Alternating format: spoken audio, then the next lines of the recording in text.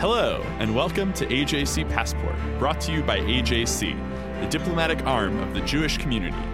Each week, we'll chat with experts from around the world to help you better understand the week's headlines and what they all mean for Israel and the Jewish people. I'm your host, Seffi Kogan.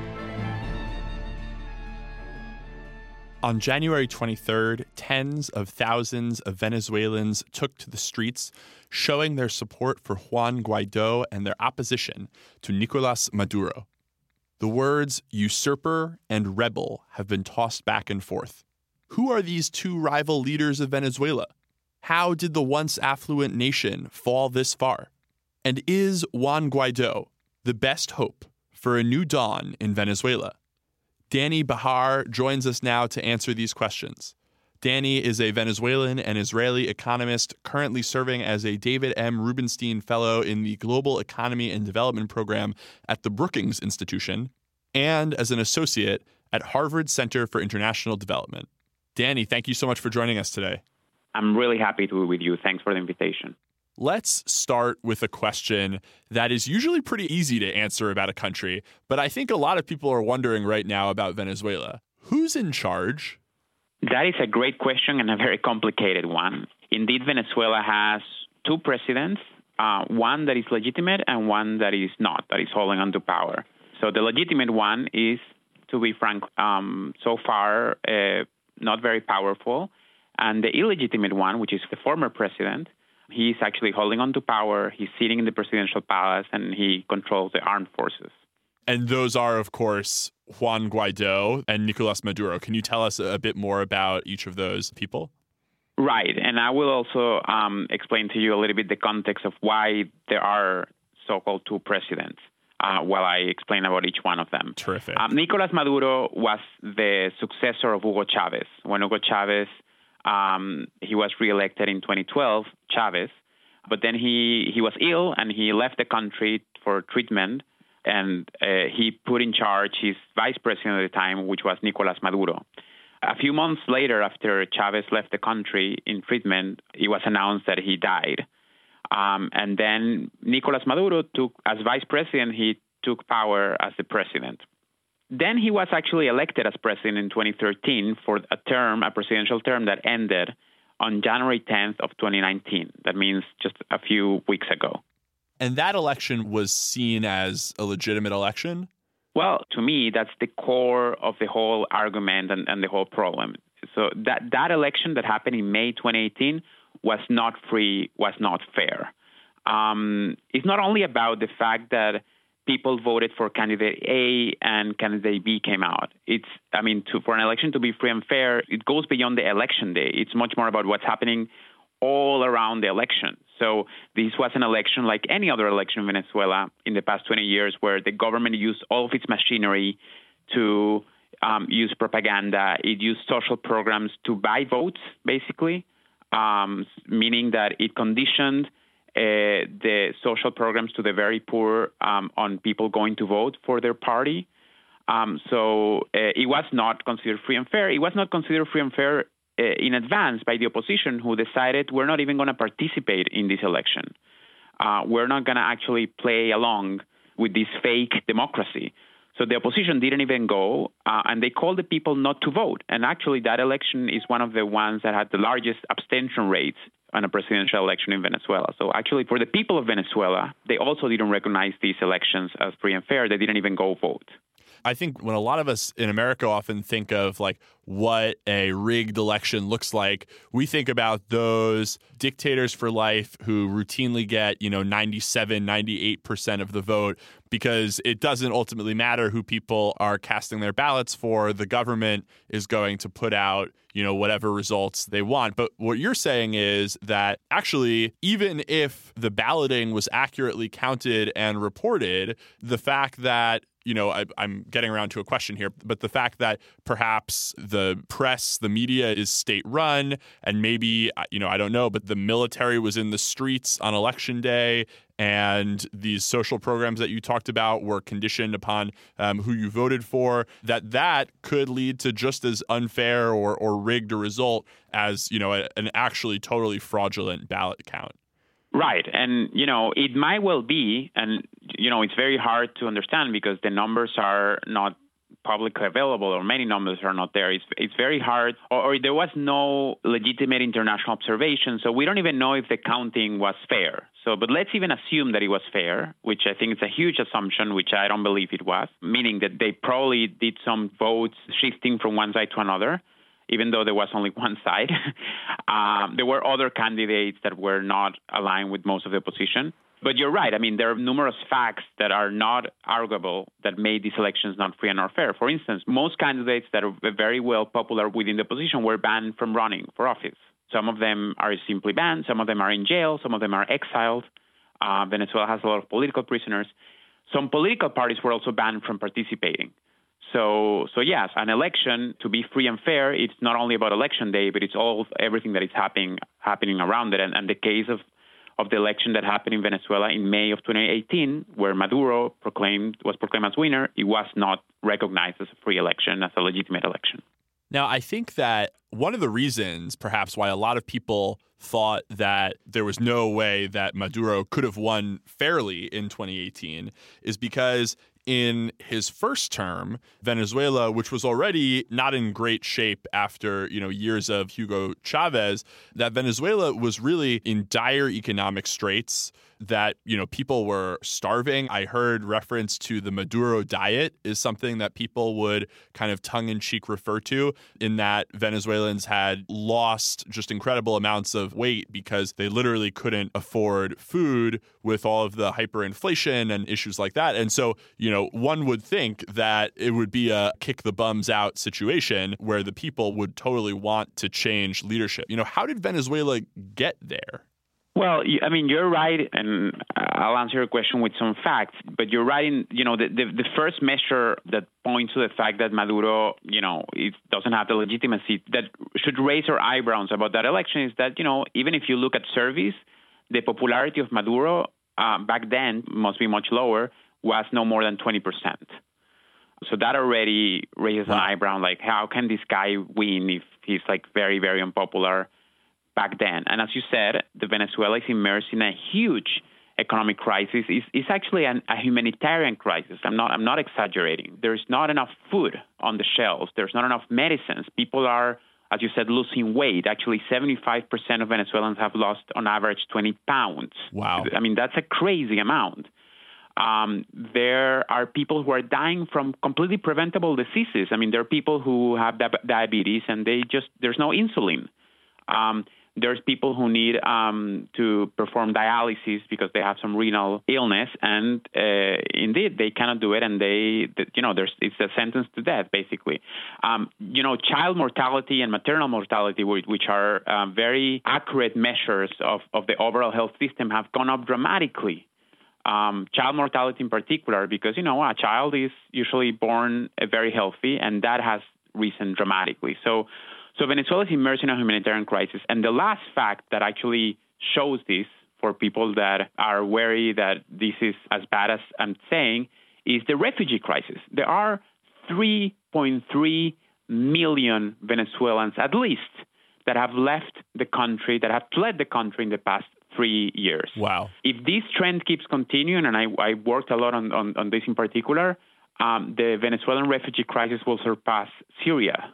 Wow. Which is, of course, the one of the largest refugee crises that the world have seen, definitely in the past decade. So there is a huge humanitarian crisis, and there's no way, as you say, that administration is popular when they basically brought down a country that once was the richest country in Latin America. Today is among the worst performing countries. The GDP, or the gross domestic product of Venezuela, which is the measure that economists use to measure everything that is produced in the economy, has dropped by 50% in the past 5 years. So it's a very deep recession, a humanitarian crisis, a refugee crisis, where people are fleeing for their lives. And in fact, just to add one more fact, Venezuela remains the country that has the world's largest reserves of oil. So even with oil not being what it once was in terms of the price per barrel, it's still shocking that it could be so challenged economically. So all of that brings us to today. And at the beginning of our conversation, Danny, you made what I'll term as two bold claims. The first was that Maduro was illegitimate, And the second is that Juan Guaido is, in fact, the legitimate president, although he doesn't have that much power as of yet. Can you tell us who Juan Guaido is and how it is that he is the legitimate president of Venezuela? Sure. Juan Guaido is a member of the National Assembly of Venezuela. The current National Assembly was elected in 2015. Those also were not completely fair and free elections. But in spite of that, in spite of having a huge governmental machinery that was pushing for their candidates, the opposition won by a landslide. They won 2/3 of the seats in the National Assembly. That was the very first, win by a landslide that the opposition has had in 15 years since Chavez rose to power. But since then, because a National Assembly with 2/3 actually holds a lot of power, they can do things such as changing the Constitution or, putting a lot of pressure on the executive. Maduro used all kind of ways to nullify whatever comes out of the Assembly using the Supreme Court. The Supreme Court in Venezuela, is completely controlled by Maduro and his inner circle.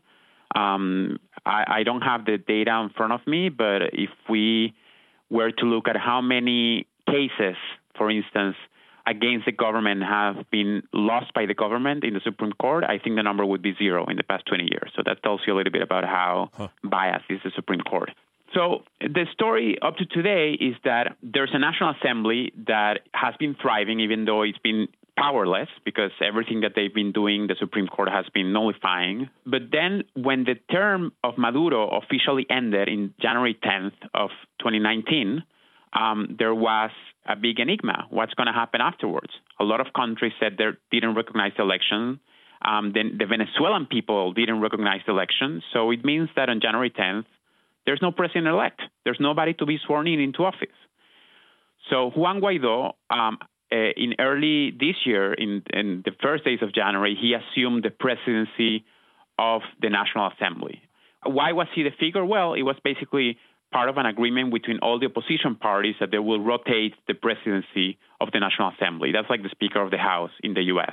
Juan Guaido was, until then, relatively an unknown person. I mean, he's a public servant. He's 35-year-old. He's been very active in politics, but he wasn't among these political leaders that had a lot of presence in media, in social media, and so on until then. But he has come out as a figure that has been able to do something that the Venezuelan opposition didn't have until now, which is somebody that was able to unify the opposition behind somebody who's new. I mean, the idea that he came out of nowhere, I'm not trying to minimize him by no means, but the idea that very few people know him and he came out, he's like a new face that people really put a lot of trust in him. So just to finish the thought, the story is that once he was the president of the National Assembly and January 10th came, which is the beginning of a new term, and there's no president-elect, there is an article in the Venezuelan Constitution, by the way, a constitution that was designed by Chavez in 1999, which states very clearly, this is Article 233, that if the time comes when there is a new term for president and there is no president-elect, then it is the role of the president of the National Assembly, in this case Juan Guaido, to become the interim president of the country until new elections are called and a new president is elected. And that's the route that the National Assembly, under the leadership of Juan Guaido, decided to take. And that's why today he's recognized as the interim president of Venezuela. Now, there are a number of critics of this move, including several U.S. congressmen who have said that, what are you talking about? There were elections. There is a president, Nicolas Maduro, and they've said that this is a coup or is undemocratic. What would you say to those people? Look, I discussed with some of those people on Twitter. I was brave enough to try to engage with some of them. I did not enjoy some of them. Actually, were not very nice to me back, even though I tried to engage on Twitter. Imagine that. Yeah, can you believe it? But I would say this. I'm very conscious that a lot of very well-meaning people among the American people know that there is a history of intervention of the U.S. in affairs of other countries in the past few decades. And perhaps especially in Latin America. especially in Latin America. And I know that they're worried, and I know that this sounds bad. I mean, the administration decides to recognize this guy who's 35 years old, who was in the assembly, but then he says he's the president, and it sounds bad, but it's very complex. And I don't think that this is one of those cases of interventionism for many reasons. First, it's not only the U.S. Actually, it's most countries in the region, in the same neighborhood of Venezuela, that have recognized Guaido. It's the U.S., it's Canada. In Latin America, you have Argentina, Brazil, Ecuador, Chile, Colombia, Paraguay, Panama, you name it. Mexico, except notably, they didn't, and it's because in their new government, they have an ideological link to Maduro. But they also didn't praise it very much. They said that they want a dialogue to solve the issue. So this is not the U.S. This is the international community. On Saturday, this past Saturday, there was a discussion about this in the Security Council of the UN. For the first time, they discussed Venezuela. And everybody in the Security Council acknowledged the crisis. So there is something going on, and there is a space for the international community. Second, civilians don't make coups, right? It's the military who create coups. That's why you call them military coups. So there's no troops on the ground from any other country in the world on Venezuela right now. What there is a Venezuelan opposition that is acting according to the constitution that Chavez himself designed in a way that makes a lot of sense. We don't believe the elections were legitimate, and there is no president-elect. And then, the president of the National Assembly that was elected by the people in 2015 is the one who should take over the interim president. So what I'm just trying to tell you is that it's much more complex than that. I know that it's more sexy to say this is interventionism, but it's not. It's more complicated. The Venezuelan people have shown vast support for what's happening on the ground. And I think that the international community actually has, for the first time, they are standing with the people of Venezuela who are looking to restore democracy and freedom. I'm glad that you raised the military in your last answer, because I think that the military is kind of at the center of a lot of this because of their decision thus far, as I understand it, to stick by Maduro. And should the military say, we support the National Assembly, we are loyal to Guaido's leadership, that would basically be the end of things. But unless and until that happens, Juan Guaido will remain kind of this shadow president without much power. Do you think that that's something that might happen? That's the million-dollar question, right? I mean, all the eyes of the world are on the military, or the eyes of the Venezuelans, first and foremost, are on their military. And the eyes of the world are on the military, too. And I want to be very clear here for our audience. When we say the military have an important say here, it's not because we're asking for a coup. By no means. I mean, nobody here wants violence, by no means. We're actually asking for their constitutional duty to make the Constitution be respected and to bring back democracy and constitutional order. That is their duty. So we're asking them to do what they are meant to do. Because what has happened in the military until today by the Chavez government and then Maduro is, to be frank, 20 years of ideological indoctrination. It is not okay when the military of a country who's supposed to be neutral and not affiliated with any party, they claim that they are Chavistas, right? Which is the adjective people use in Venezuela to say you are a supporter of Chavez and his policies. That is not okay, and that's what has been happening in 20 years. So if anybody has made a coup in Venezuela, it's Maduro, who's staying in power by force because he has the support of generals and people at the very high ranks of the military that he himself has appointed. And frankly speaking, there is a lot of evidence out there that all these inner circle of Maduro are highly involved in very corrupt deals that makes them enrich themselves. While, just to finish the thought, at the same time, we know that the middle, low-ranking military personnel are suffering as much as the Venezuelan people. They also cannot find food. They also cannot find medicines. They also have family members who have fled to other countries. So they know what's happening, but there's a lot of surveillance within the military and there's a lot of control. So it's very hard for them to take a step and to restore democracy without being punished, possibly in jail or even worse. Danny, I think one thing that a lot of listeners of AJC Passport are wondering is this good for the Jews? What does this mean for the status of the Jewish community of Venezuela, which has been shrinking in recent decades, but remains several thousand strong? Well, that's a very good question, and I know that that's a question that the State of Israel really struggled in the past few days before they decided to actually join the international community and recognize Juan Guaido as the president. Of course, the safety of the community is a first priority. As you said, the community in Venezuela have suffered a lot in the past 20 years. They've suffered anti-Semitic attacks. One of the main synagogues was desecrated around 2008 and 2009. There've been a lot of attacks that I would argue that are initiated by a very strong anti-Zionist sentiment that's coming from the very top of the pyramid in terms of government, both from Chavez and then Maduro.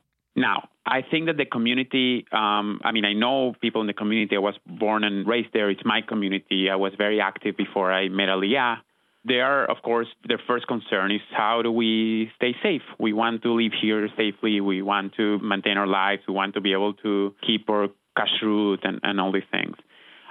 So it's a very difficult situation for them. They maintained relationship with the government as their right as Venezuelan citizens. They are Venezuelan citizens, and as a minority, they should be protected, as in any democracy. But of course, that the fact that this is happening, the fact that Israel decided to, rightly so, recognize Juan Guaidó could raise concerns. I think, and I hope that the Venezuelan Jewish community will remain safe. They should be protected by any government as a minority. But as any other Venezuela, they've also been suffering a lot from the economic situation, from the humanitarian crisis, and that's the reason that so many of them have left. And my sense is that if there is no change in the foreseeable future, if Maduro is able to stay in power by force, unfortunately, we're going to see a much smaller community, much smaller community in the years to come. That is not an optimistic picture. I mean, you said that you hope that they'll remain safe even after Israel recognized. I mean, do you think that it's likely that we're going to see new risks for the Jewish community of Venezuela, or will they be facing the same risks and challenges of every Venezuelan, and those are bad enough? Well, they're definitely suffering from the day-to-day hardships that every Venezuelan has. And that's the main reason that the Jewish community has tightened and become smaller. What I was trying to say is that because of that, if the situation keeps worsening, a lot of Venezuelans are going to leave, including a lot of people in the Jewish community. I can't be sure of how the government is going to react. I think they should be smart enough to understand that they should protect minorities. And so far, the Jewish community has lived under hardships as any other Venezuelan, but they thrived. And I think that as long as they stay there, they're going to thrive. But again, as it's going to happen with the rest of the population, if Maduro stays in power, a lot of these people in the Jewish community will execute their right to resettle somewhere else, and the community is going to become smaller. I expect and I hope that there's nothing in particular that is going to attack the community as Jews that would be cruel and unnecessary. And I know and I hope that they are taking the necessary measures to remain safe. Danny, last question, and I'm quite certain that you won't have a definite answer, but is this just the start of the latest saga, the latest chapter in the saga of Venezuela's challenges, or is it about to be the end of that saga? Is this a problem that will resolve quickly, or is this going to be a long-term slog? Right. Well, I'm an economist, so, we're very bad at forecasting. But, I would say this. I hope that a change is actually coming for many reasons. The Venezuelan opposition have tried in many ways, sometimes ways that are good and sometimes ways that are less good, to start a new episode in the history of the country. So I'm saying this because there are people who can criticize past actions of the opposition, and that's fair. We all can criticize things. Nobody's perfect. But I think this time it's different.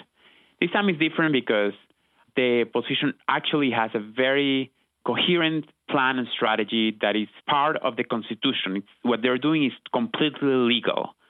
It's also different because for the first time in many years, they actually do have a very, very strong support from the international community, as we never seen before. And so the hope is that the regime is going to implode in some way. Implode, I don't mean this in a violent way, but I just mean that people who are supporters of the regime are going to start turning their backs to Maduro and the regime day by day more and more. And we've seen some of that in the past few days. The military attaché of Venezuela in Washington, D.C., decided that he recognizes Guaidó. Some members of the diplomatic corps of Venezuela who are around the world have also done the same. So we might be at the beginning of this domino effect that a lot of people are going to turn their back, and then they're not going to have any other choice but to give up. But let me also give another reason why a pessimistic scenario is also not as likely. The pessimistic scenario is that, they're going to stay in power forever. And we've seen some of that in the world, right? We know that we have Cuba, we have North Korea, we have countries like that have managed to remain in power and affect democracy despite their high impopularity and despite the cruelty that they impose on their people. There's one very big difference. If you, and I'm a little bit extrapolating here, but just to give the idea, if you go ask a Cuban today, how was your day today? Were you able to find food? Did you eat enough? He would say, no, it was a bad day. And then if you ask that same person, how is your day going to be tomorrow? He said, well, it's going to be same, like equally bad. If you ask a Venezuelan today how your day was today, he will say it was bad. I couldn't find food. I couldn't eat. I don't find my medicines. If you ask that person, how's your day going to be tomorrow? He's going to say it's going to be worse. Because the situation in Venezuela is getting worse by the day. There's hyperinflation. So your salary, every hour that goes on, it's worth less and less. There is less income to import food and medicine. So things are getting worse by the minute. So that's the big difference. Yeah. That this is a situation that looks, at least in theory, unsustainable in the long term. So I think that there are many reasons to be optimistic that for the first time, it's kind of like all the stars have aligned so that the opposition is doing something legitimate, legal, following the Constitution that is actually going to lead Venezuelans to restore freedom, restore democracy, and rebuild the country. Danny, thank you so much for joining us and for sharing these important explanations about what's going on in Venezuela. Thank you for having me. It was a pleasure.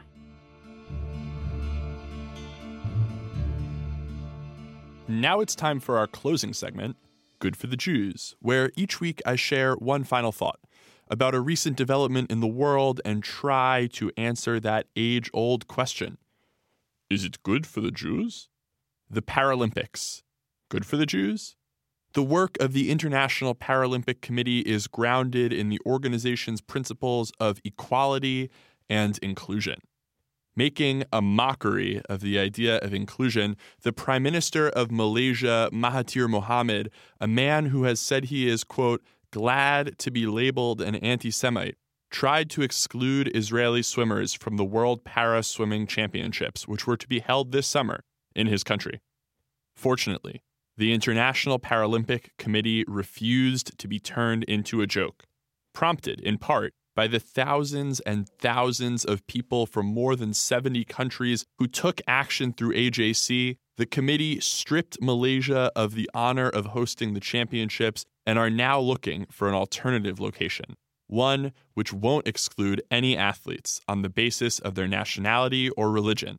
Perhaps they'd consider moving the event to the Middle East. Tel Aviv is lovely in the summertime. The International Paralympic Committee's commitment to inclusion is good for para-athletes the world over, and the Paralympics are good for the Jews.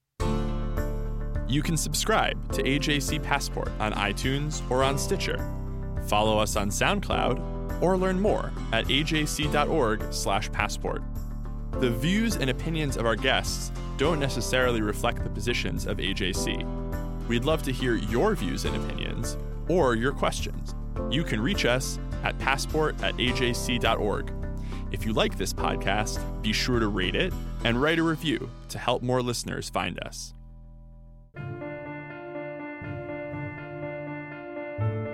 Thank you for listening. I'm your host, Seffi Kogan. This episode is brought to you by AJC, the American Jewish Committee. Our producer is Kukang Do. Our sound engineer is TK Broderick. Tune in next week for another episode of AJC Passport.